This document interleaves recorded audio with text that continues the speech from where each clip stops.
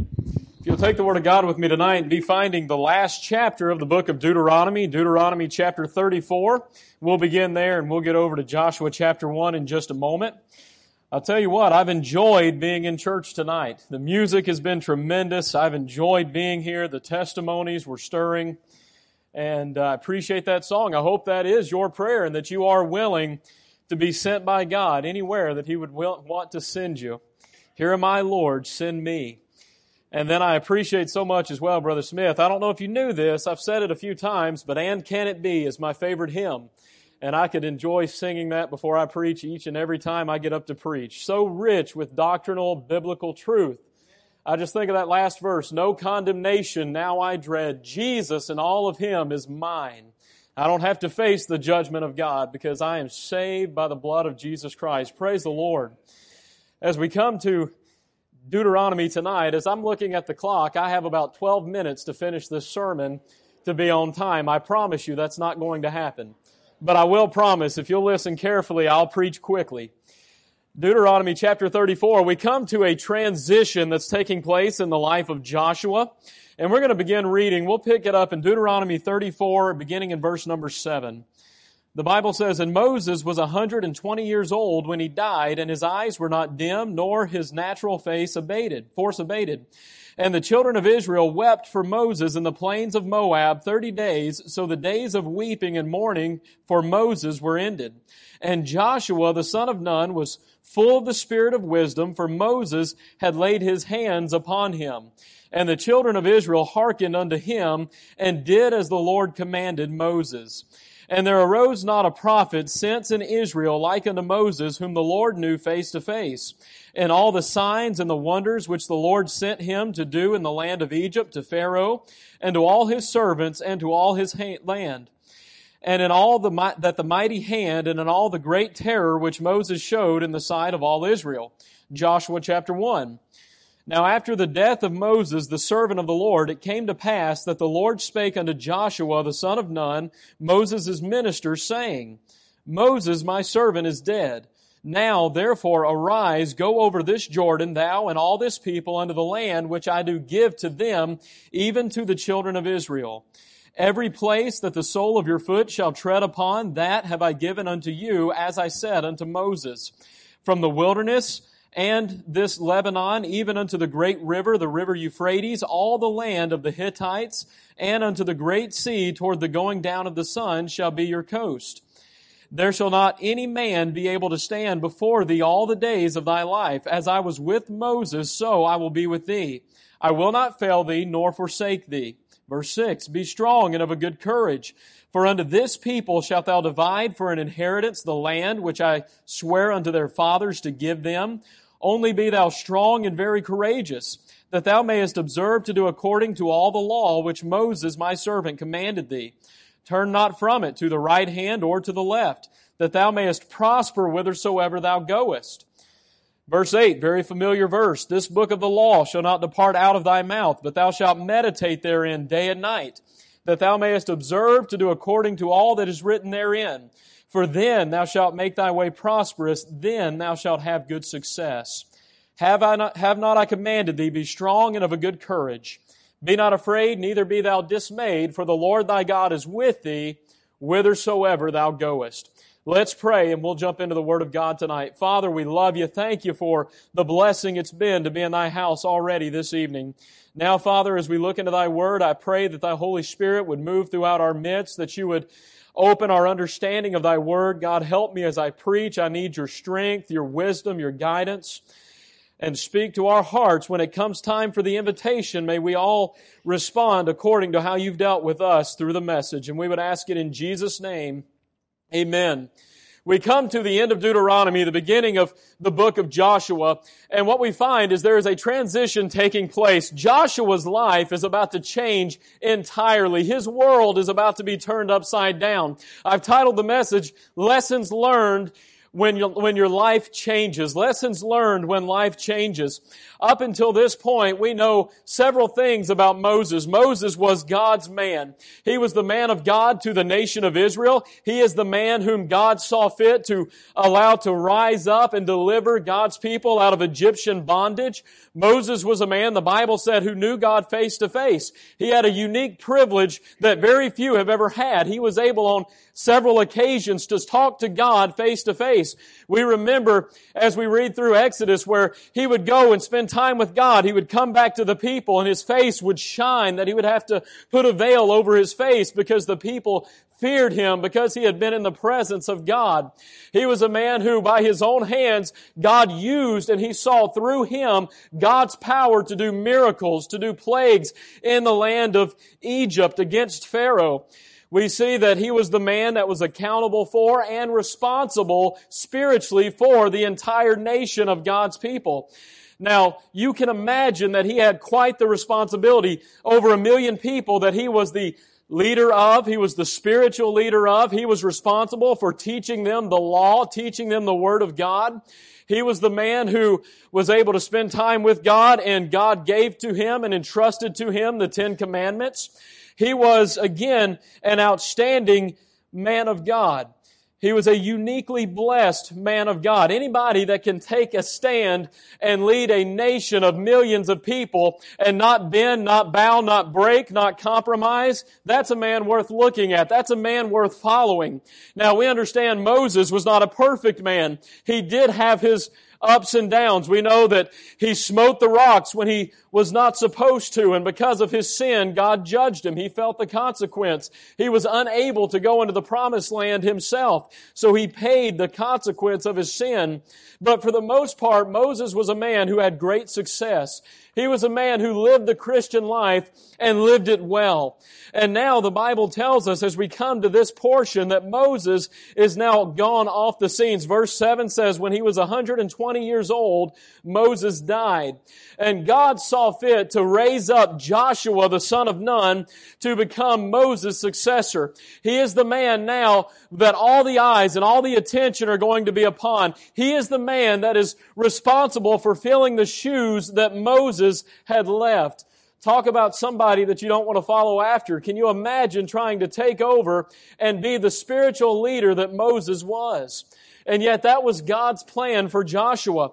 Joshua was called by God to be the next leader spiritually over the nation of Israel, as well as to lead them into battle, to lead them just in general. Some things we can observe about Joshua. The Bible says in verse 9 that he was a man that was filled with the spirit of wisdom. Why? Moses had laid his hands upon him. Moses recognized that there was something unique about Joshua. He had a calling upon his life. God had chosen him.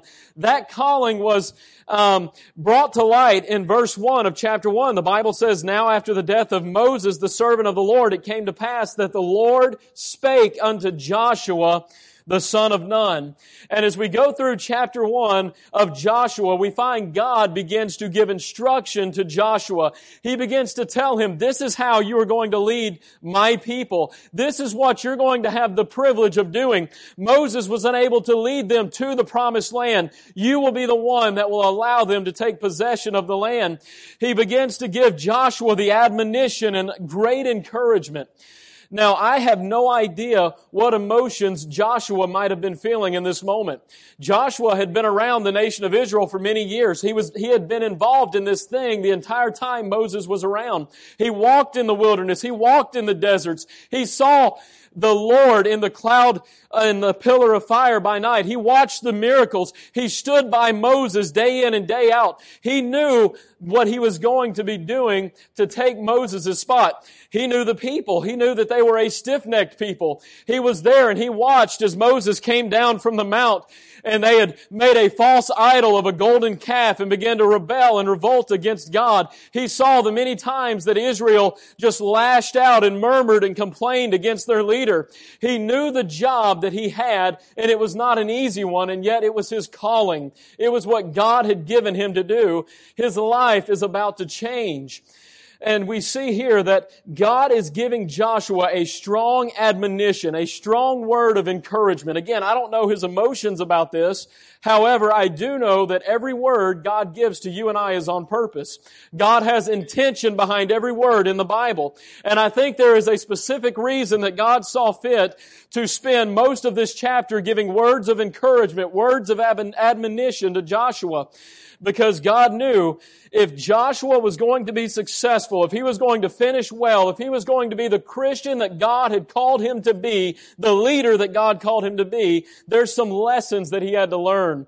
We're going to spend our time primarily in verse number 9 this evening, and I want you to see the lessons that Joshua had to learn. And these lessons can be applied to each and every one of our lives if we're going to be the man or the lady that God has called us to be.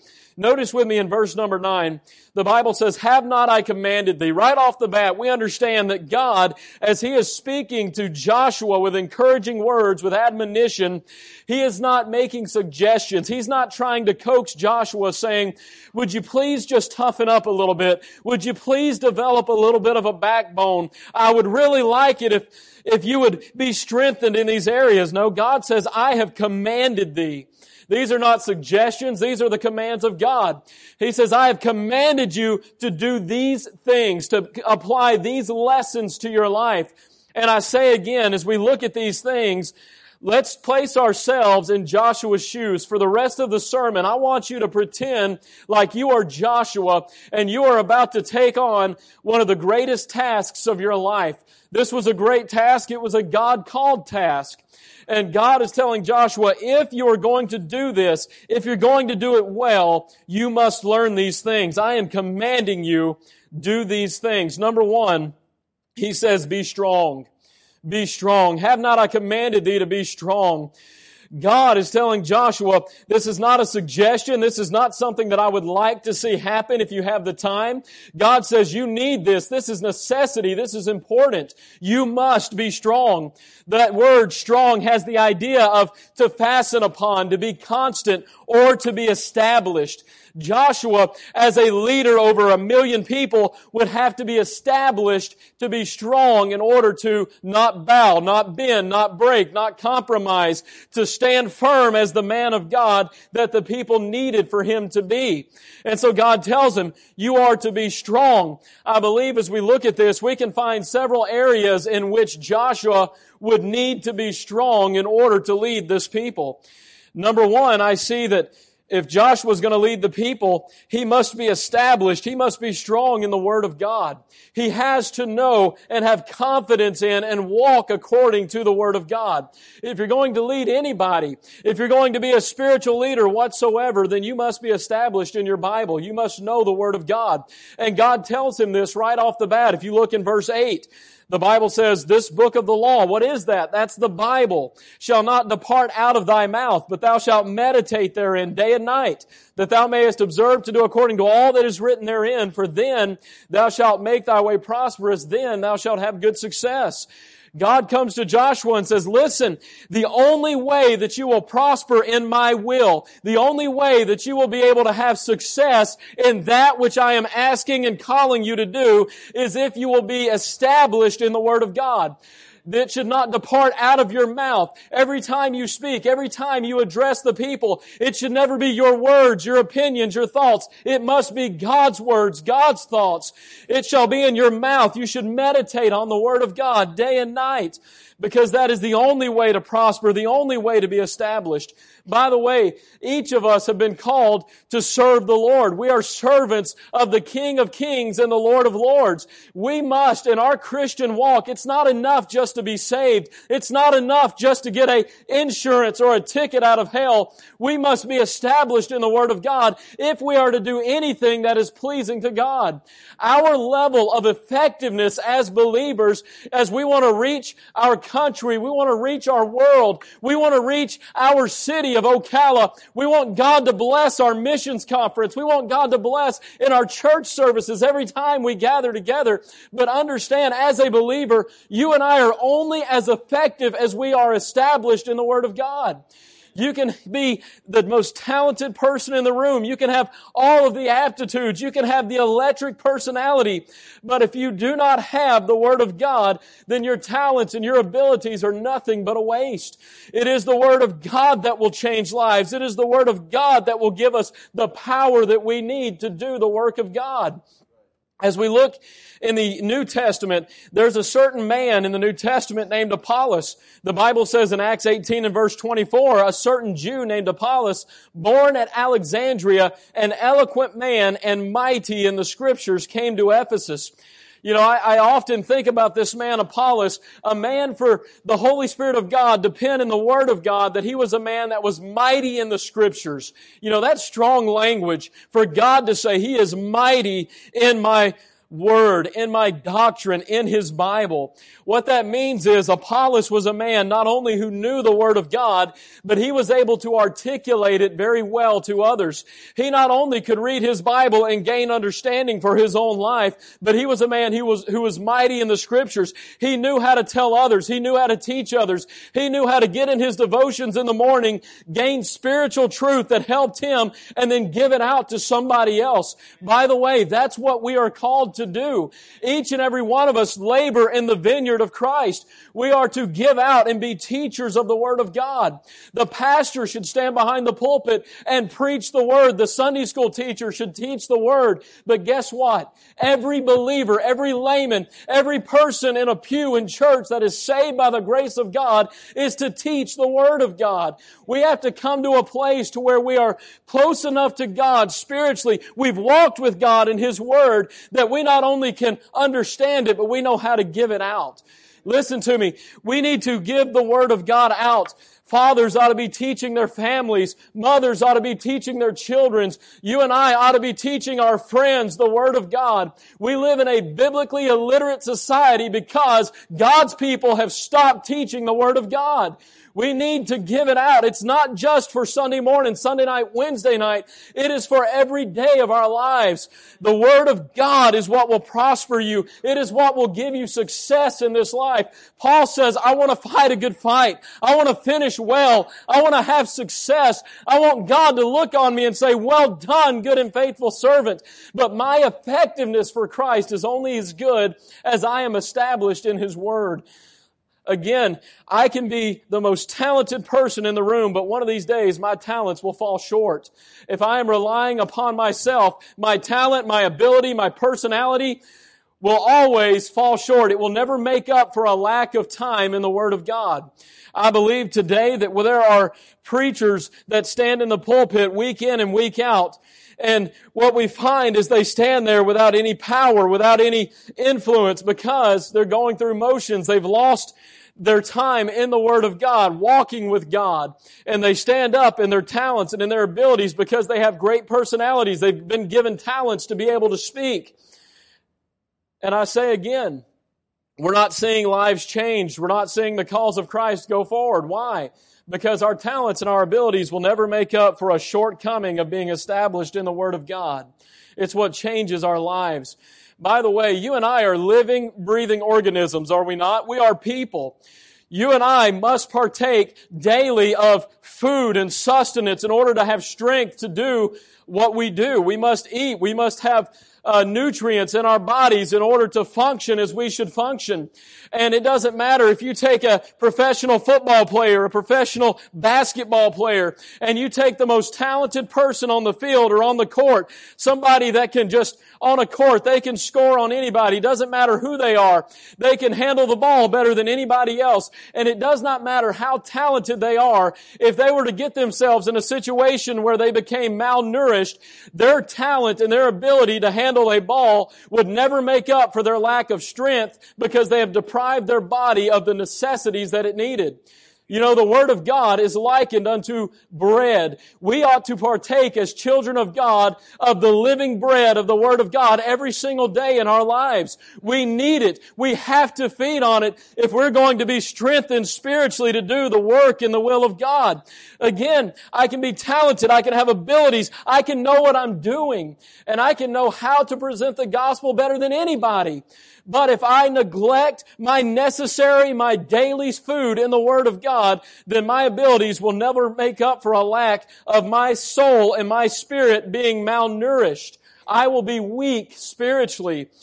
God is telling Joshua, you are going to be the leader. You're going to step into Moses' shoes. You are going to have the great and the high honor of leading God's chosen people. But there's a lesson you must learn. You must be strong. You must be established in the Word of God in order to have great success. I see a second thing here. Not only would Joshua need to be established in God's Word, but secondly, he would need to be established to be strong in the Lord. We see time and again, just multiple times through the Bible, the phrase, be strong in the Lord. Be strong in the Lord. God tells us time and time again that our strength is to be found in Jesus Christ. It is to be found in God Almighty. In Ephesians 6 and verse 10, we know the verse, finally, my brethren, be strong in the Lord and in the power of His might. Not my might, not my power, but by God's power, by His might. By the way, you will never be strong in the Lord until you are first strong in the Word of God. The one builds upon the other. It's in the Bible that I can see the character of God. It's in the Bible that I read about the holiness of God. It's in the Bible that His sovereignty is revealed unto me. Once I am established in the Bible, once I've moved beyond the milk of the Word to the meat of the Word, and God begins to reveal His character to me, then we can become strong in the Lord. What does that mean? Be strong in the Lord. It has the idea of being fully confident in who He is, being convinced that He is God Almighty, that He is sovereign and holy and just, and I can trust Him with my life. I can depend upon Him in every situation, in every circumstance, in every decision. I am convinced that He is my God. And He is worthy of my praise, my worship. He is worthy of my submission and my surrender. He is God. When we get to the place to where we learn that it's not about me, it's not about myself, it's all about God, and I can fully depend upon Him. I can take my hands off of my life and place my life in His hands. Then we learn what it is to be strong in the Lord. The Bible says, I can do all things through Christ, which strengtheneth me. Again, it has to be by the power of God. Joshua was just a man, just like you and I. He has faults, he has failures, he has times of weaknesses. He's not a perfect man. He was a sinful man, just like all of us are. And he, in and of himself, is insufficient to do the will of God. He is not sufficient to be the leader that those people needed for him to be. If they were to watch Joshua, and Joshua were to spend just one day walking in his own power, having neglected God, they would be set up for failure. They would never do what God wanted them to do. And the same is true in your life and my life. If we decide that we're going to go one day as the father of our homes walking in our flesh, then we've set our family up for success, or for failure, We must be surrendered to God. We must be strong in the Lord. That only comes when we are established in the Word of God. Once we're convinced of who He is and what He is to us, we can find our strength in the Lord. Not in self, but in God. I find a third thing here. Another lesson that Joshua would need to learn is he needs to be established in the Word. He needs to find strength in God. But notice with me, thirdly, if Joshua's going to lead this great people, he will have to learn to find God's strength in weakness. To be strong in the Lord is not only relying upon and trusting in God's strength when He is on the top of the mountain. It's not only about trusting God when everything is going well. It's not about trusting God when He is in full health, in full strength. It's about trusting God in His times of weakness. It takes a spiritually mature individual to place their confidence in God when they're going through the valley, to place their dependence upon God when things are not going well for them. He must find God's strength in weakness. Joshua, he had a big task. Again, he's leading a nation that is known for rebellion. He's going to be leading a nation that is known for revolting and rebelling against their leader to the extent of wanting to kill their leader. How many times did they talk about stoning Moses? How many times did they talk about, I'm done with this, I'm returning to Egypt. It was better back in Egypt in slavery than to be here where I can see the presence of God leading me day in and day out. They were a difficult people to lead. People are problems, and Joshua had over 1 million problems. And yet, he was not a perfect man. Again, he was going to have difficulties. We know that there were battles that he was going to have to face. As he would enter in the promised land, you had the people that possessed the land currently. They had walled cities. There were giants in the land. The difficulties were real. They were big. They were large. And he was going to not only just have to lead them, he would have to lead them into war. He would have to go into battle. He would have to lift the sword and go to war and fight.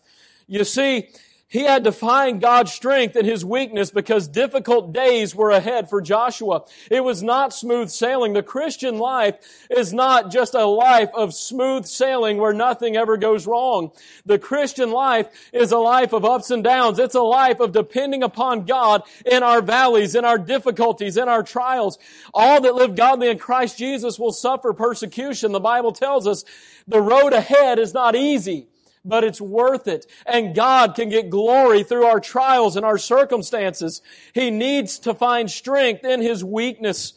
In 2 Corinthians chapter 12 and verse 10, the Apostle Paul says, "Therefore, I take pleasure in infirmities, in reproaches and necessities, in persecutions and distresses for Christ's sake. For when I am weak, then am I strong." The Apostle Paul, one of the greatest Christians to live. Again, he's another man who knew what it was to walk with God, to be in the presence of God. Like Moses, the Apostle Paul was blessed with the blessing of penning part of the Word of God. And he says, when I am weak, then I am strong. He says, I not only go through these trials and circumstances, but Paul says, I take pleasure in them. Notice the language again. I take pleasure. Another passage says, I glory in infirmities, reproaches, persecution, distresses. Now, if you just read that, you think for a moment, man, Paul's an odd duck. Who would glory in tribulation? Who would take pleasure in distress and infirmities? He's kind of an odd fella. But no, the secret is Paul knew God. Paul had an intimate relationship with the Lord that others just did not understand. He says, when I am weak, then I am strong. What Paul is saying is, I have come to the place in my walk with God where I understand that when my strength runs out, when I get to the place where I no longer know the answers and I don't know what to do, that is when God's strength kicks in. That is when God steps in the way and God's Holy Spirit begins to move and work in my life. And by the way, when God steps in because your strength is run out and your abilities have run out and you recognize I can't, God can, and we go to these weaknesses and our infirmities and our distresses and we get to our lowest low and our strength is depleted, we're gone, like the psalmist said, I'm at my wit's end. That is when the power of God takes over in our lives. And by the way, God's power will do more through you than you can ever do through yourself. He recognized something.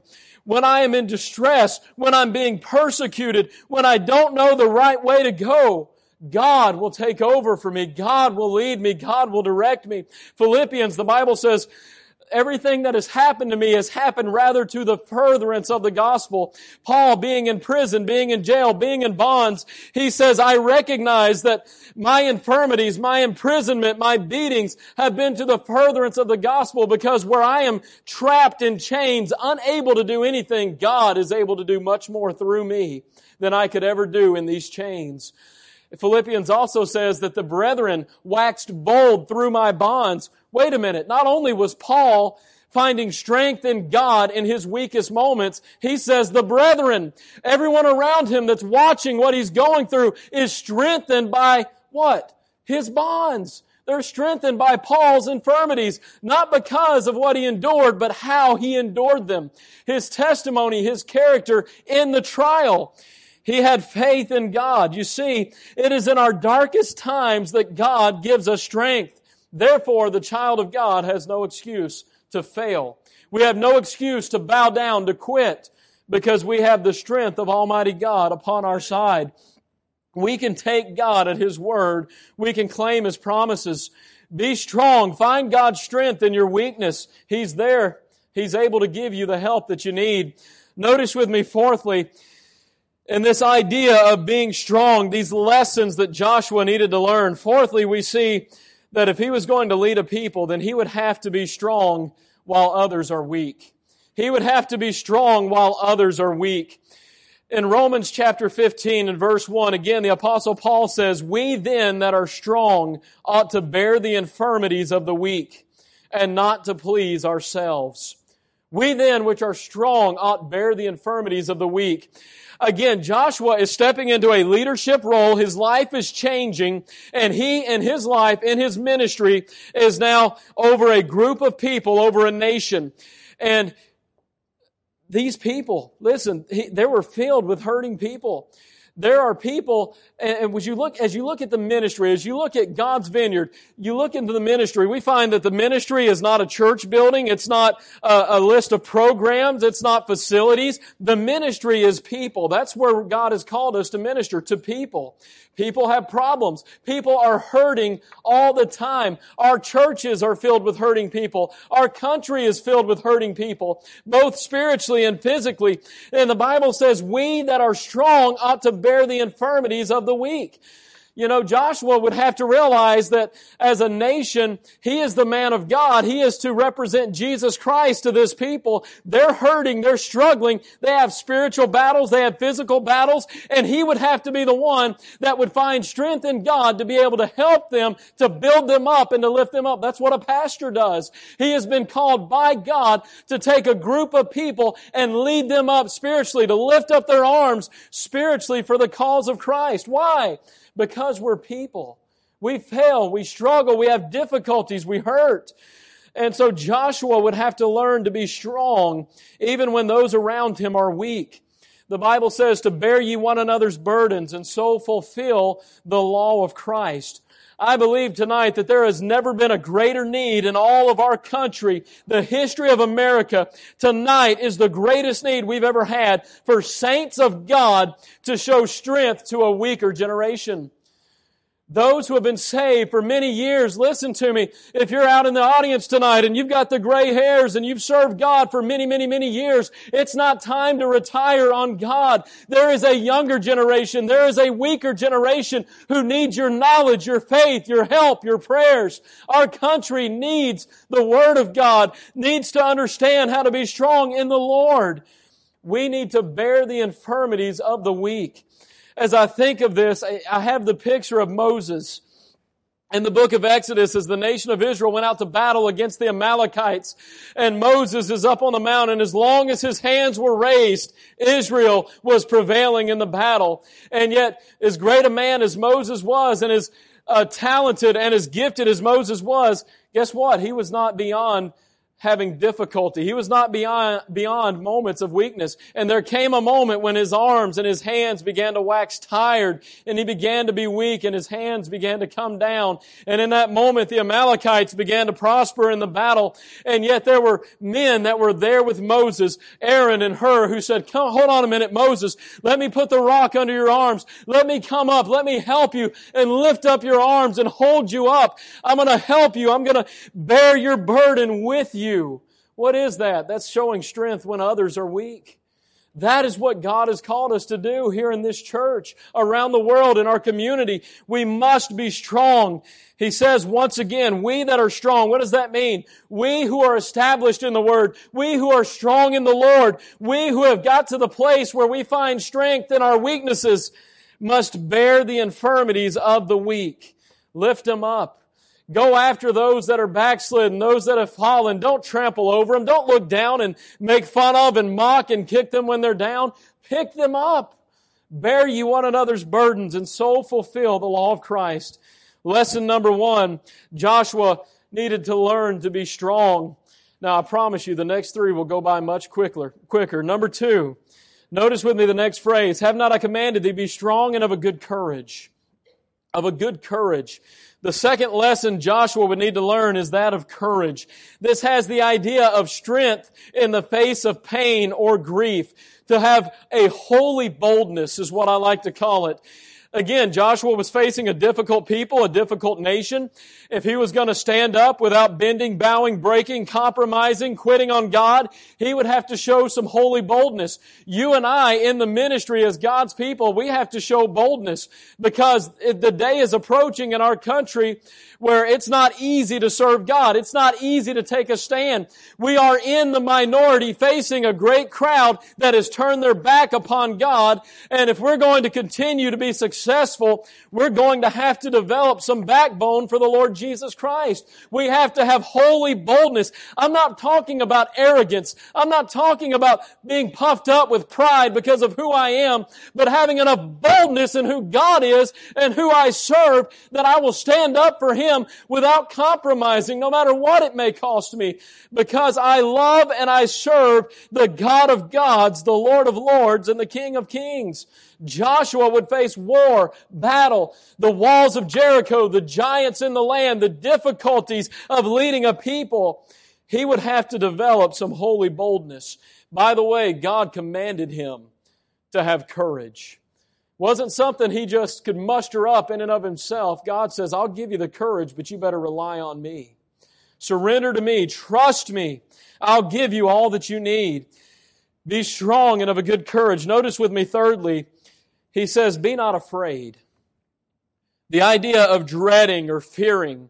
I said at the beginning, I don't know what Joshua's emotions were. I don't know what he may have been feeling as he has been told that he will now be the leader of this people. But I do believe that God had a reason for encouraging him. God had a reason for telling him, don't be afraid. Could it be that Joshua was a little fearful? Well, if he had any common sense at all, he probably was. We don't see where the Bible says, and Joshua, the son of Nun, was frightened. However, it's a natural thing. He is stepping into the unknown. He's doing something he's never done before. And God is encouraging, God is admonishing him to fear not, neither be afraid. What is it that Joshua could fear? What is it that he had to be afraid of? What is it that you and I at times are tempted to fear in our walk with God? Let me give you a few things. Number one, if Joshua is going to be successful, and if you and I are going to be successful and effective for Christ, then we need to not be afraid of God's will. Do not be afraid of the will of God.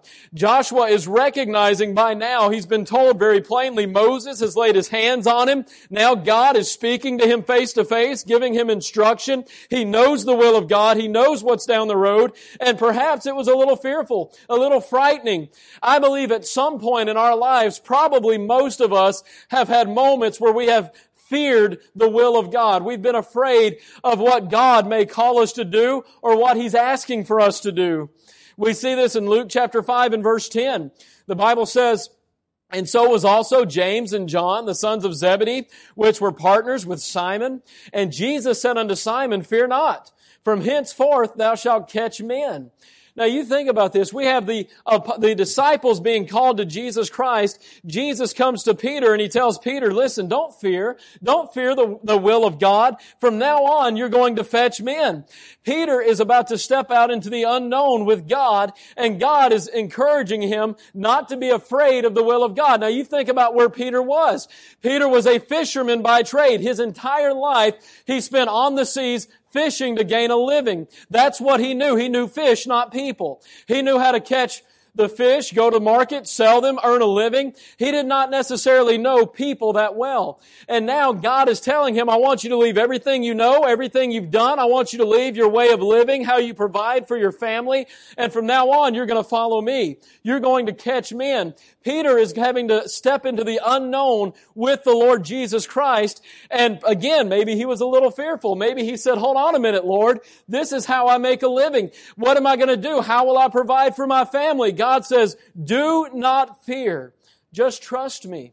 And if Joshua is going to serve God, he's going to have to not fear the will of God. You know, Joshua, he very well could have refused. He could have just stayed back and been part of the nation of Israel. He could have just continued to exist as a part of this nation rather than stepping into God's calling for his life. And it would have been a lot easier. It would have been what he knew how to do. And yet when God called him to step out into the unknown and do what only God could do through him, God said, trust me in this, don't fear. Friend, listen, I don't know what it is God may be dealing with you about tonight. It may be God's big plan for your life, what He wants you to do the rest of your life. If you're a young person, if you are already walking in the will of God, but God recently has been dealing with you about something new, maybe stepping into a bus ministry, singing in a choir, doing something different that you've never done before. Maybe God's dealing with you about going to a mission field or doing anything that you are not currently doing. I can tell you this. Just trust Christ. Don't be afraid of the will of God. I used to work at the Bill Rice Ranch, a camp for teenagers, for Christians. It was a Christian camp. Worked there for 3 years, and oftentimes the preacher would get up, he'd preach a message on surrender or something along those lines, and I would notice there were a higher number of teenagers in those kind of messages where the evangelist would preach about surrendering to Jesus and doing God's will. There were a higher number of teenagers that would lift their hands and say, yes, God's dealing with me. Yes, God's speaking to me. But yet there were fewer that would respond in those invitations. They would acknowledge God speaking to me, but they'd never walk the aisle. They'd never get help. They would never go all the way with God and make the decisions. And so I had a habit of week in and week out, if they were in my cabin especially, I would find some time throughout the week to approach them and say, hey, I saw that God was speaking to you last night in church. Why didn't you respond? And I would try to start a conversation with them and try to see what's going on in their heart and in their mind.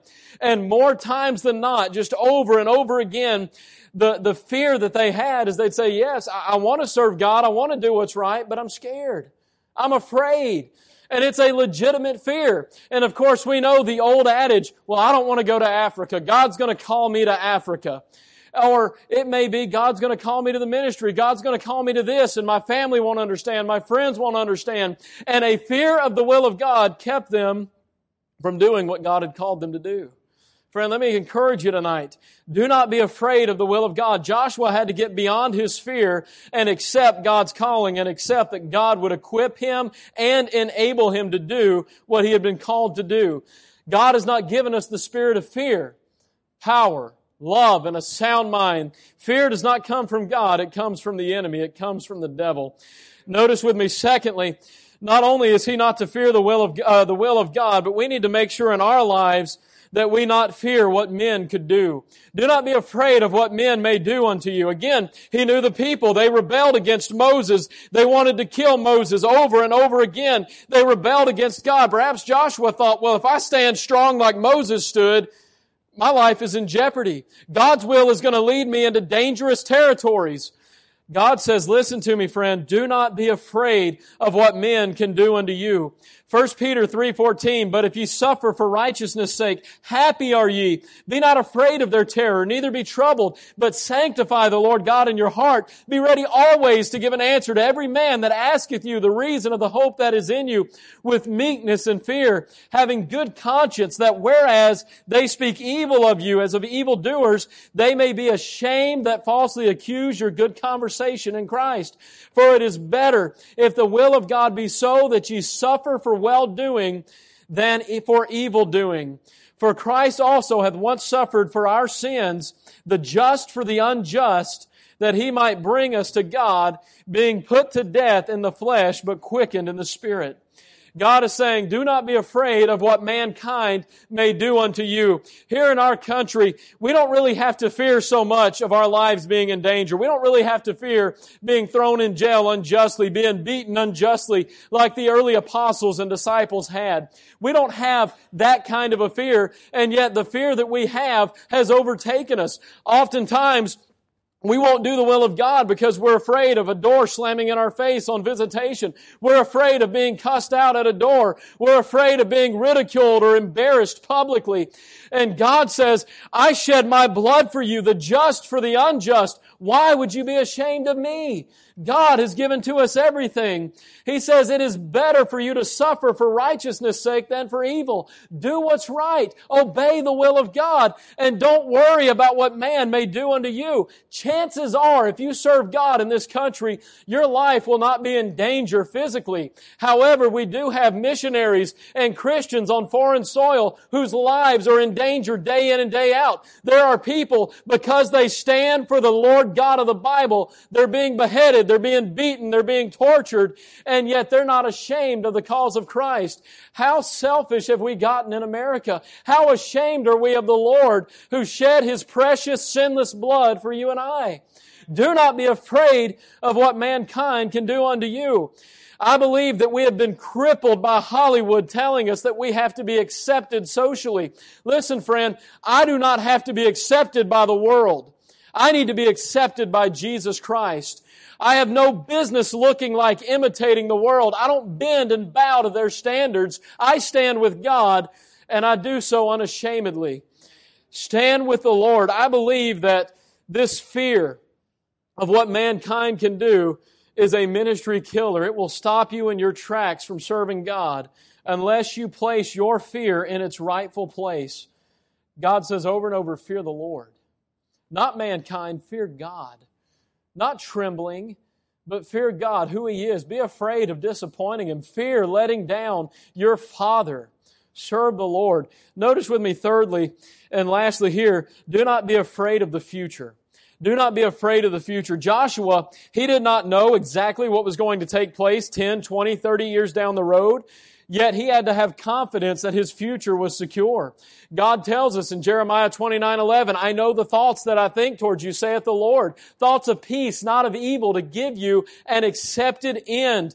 God knows our future. If we're going to stand for Christ, be effective for Christ, be the Christian we ought to be, the man, the lady that God's called us to be, then we need to get over our fear of what happens down the road.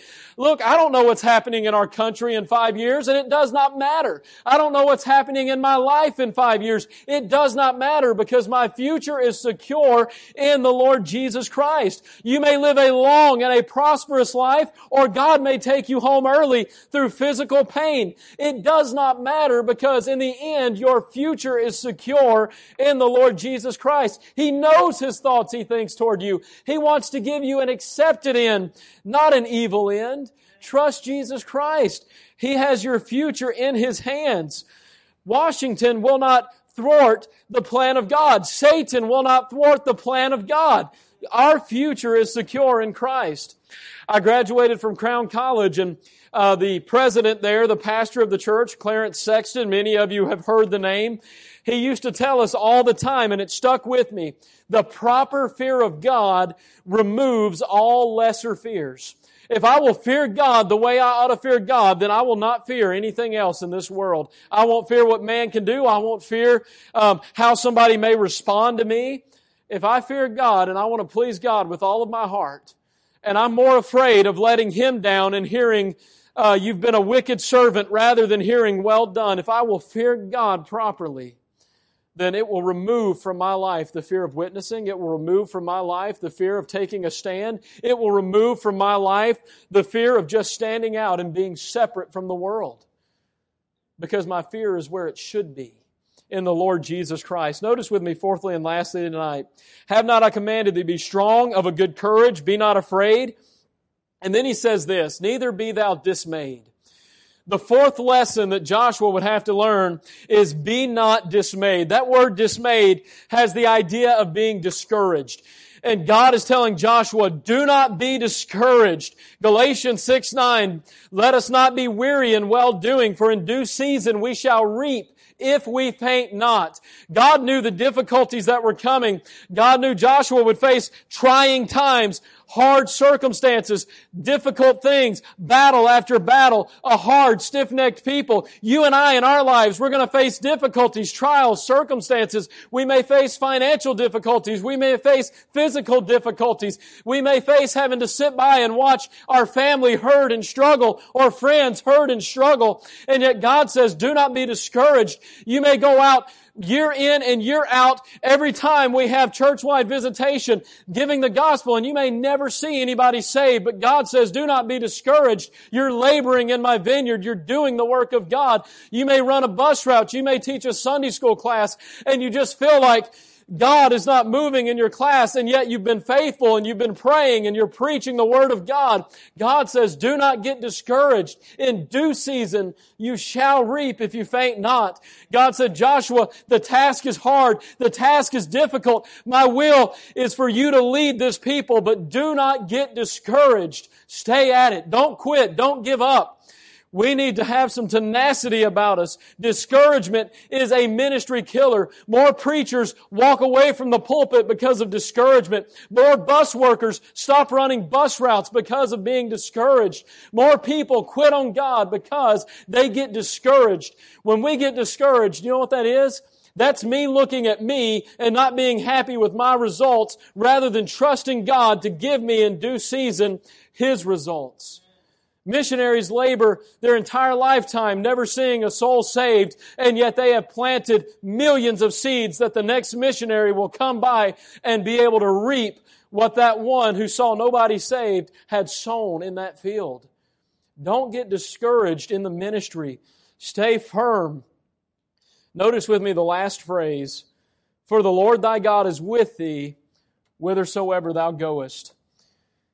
When life changes, when God says, I've got a plan for you, I've got a will for you, and the lessons that you must learn in your life as a Christian is to be strong, to be of good courage, to be not afraid, to be not discouraged. How do you do it? What's the answer? What's the secret? How can you go through life strengthened in the Bible, strengthened in the Lord? How can you go through life unafraid of man? How can you go through life not being discouraged, having a holy boldness? We see the answer.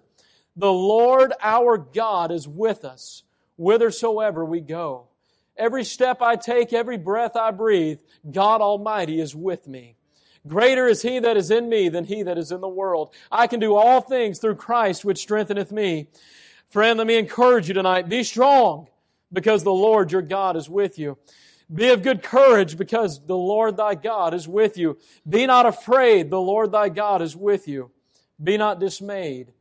The Lord thy God is with you. Let's bow for a word of prayer. Heads bowed and eyes closed.